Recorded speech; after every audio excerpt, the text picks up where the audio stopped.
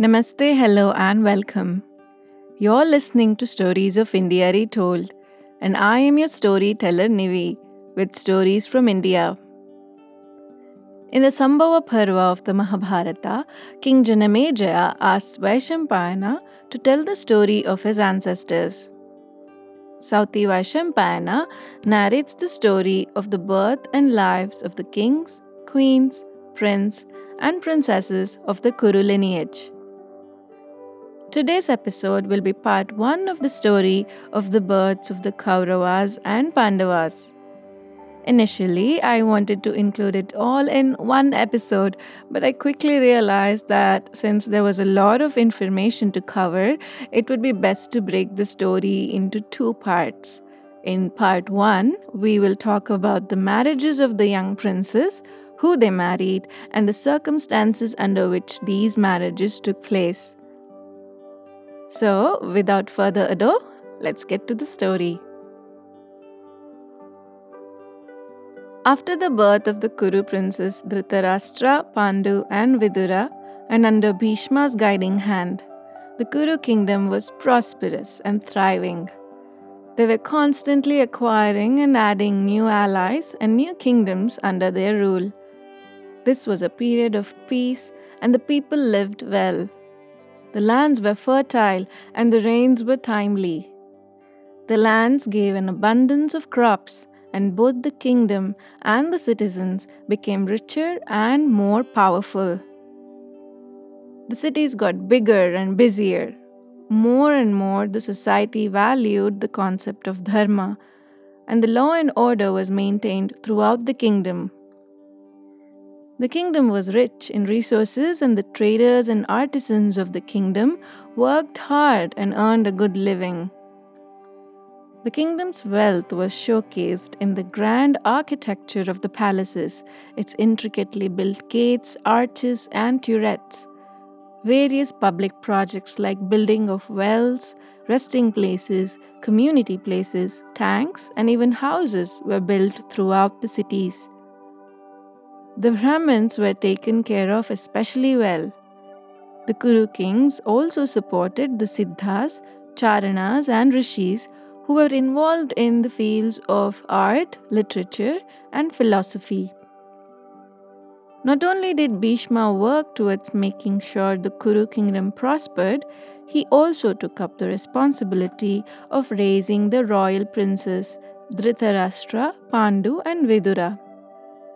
He made sure that they had a well-rounded education. They were well-versed in history, science, various sacred texts like the Vedas, Vedangas, Puranas, and the texts of ethics. They were also trained in the art of warfare and were accomplished in archery and other weapons, and were also skilled horsemen. Each prince was different and had different strengths. Their training was personalized to them in order to focus on and to enhance their strengths. Pandu was an exceptional archer, Dhritarashtra was built well and was strong, and Vidura was smart, wise, and intelligent. The trio were eligible princes. However, Dhritarashtra and Vidura could not legally inherit the crown. Dhritarashtra because he was blind, and Vidura because he was born to a Shudra mother. Regardless, both Bhishma and Satyavati were pleased with the fact that their line would continue. But they were also cognizant of the fact that their lineage was still not out of danger of dying. The topic of marriage was scrutinized even more than usual. The princess needed to marry, and they needed to marry well. Bhishma did his research and decided upon Gandhari, daughter of King Subala and princess of Gandhara. When Bhishma first approached Subala with Dhritarashtra's proposal for Gandhari, Subala hesitated because of Dhritarashtra's disability. However, with Bhishma's urging and considering the fact that the Kurus were a very powerful and influential lineage, Subala agreed. When Gandhari was told about the marriage and about her future husband's blindness, she made the decision to wrap her eyes in a strip of cloth and live a life of a blind person along her husband. There was a lot of pomp and splendor when Gandhari's brother Shakuni brought her to Hastinapur to marry Dhritarashtra. The members of the Kuru family were very pleased with the new addition to the family. For Pandu, they decided upon the daughter of Shura, the chief of Yadus. Shura's firstborn was named Preeta, and she was raised by her father's relative Kunti Bhoja, who was childless. Both Gandhari and Preeta were great matches for the Kuru princess. It is noteworthy that the Kuru family wished to marry their princess to these girls not just because of their family background and connections. What else can there be, you ask? Well, Bhishma and the senior members of the dynasty wanted to make sure that they had heirs and plenty of spares. Let's expand the dynasty as vast as the ocean. Bhishma told Vidura when explaining to him why it was important for his brothers to marry and have sons. The interest in Gandhari and Preeta was because of the one thing the Kuru dynasty desperately needed: sons. You see, Gandhari and Preeta were known to be blessed with boons that they would have sons. There are two different versions of the story of how Gandhari got her boon in the same parva. One says that as a young girl, Gandhari undertook intense meditation of Lord Shiva, and Lord Shiva was impressed with her and granted her the boon that she would have 100 sons. The second version is that she treated a tired and hungry Vedavyasa Krishna Dvaipayana well, and impressed by her generous nature, he granted her the boon to have 100 sons. Preeta, aka Kunti, lived in her adoptive father Kunti Boja's house beginning from a very young age. When she was old enough, she was given certain tasks to take care of as the daughter of the house. One such task was to take care of their esteemed house guests. One day, the illustrious sage Durvasa visited the Kunti Boja household, and Preeta looked after him with great care and respect. Durvasa was a very happy guest, and to show his appreciation, he wanted to do something nice for her.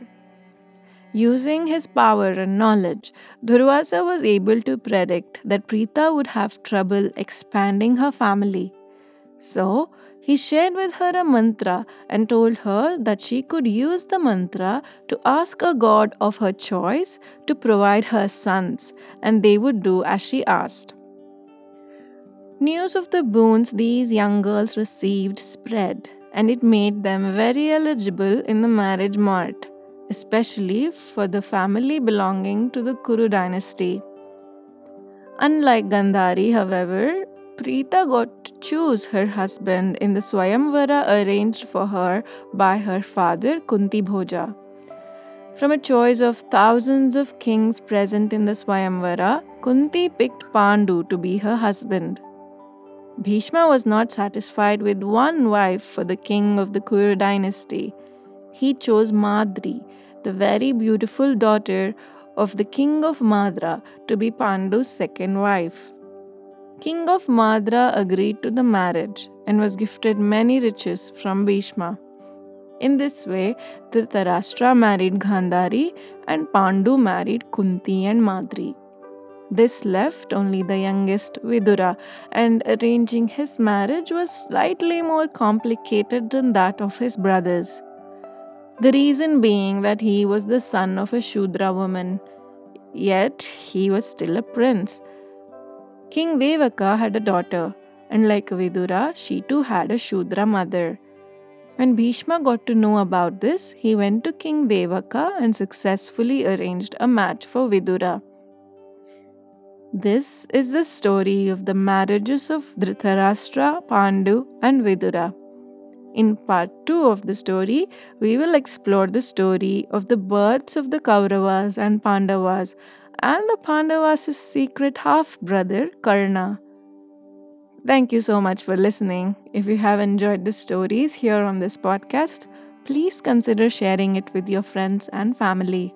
As always, find the links for the podcast in the episode description. I hope to see you next time. Dhanyawada. Thank you.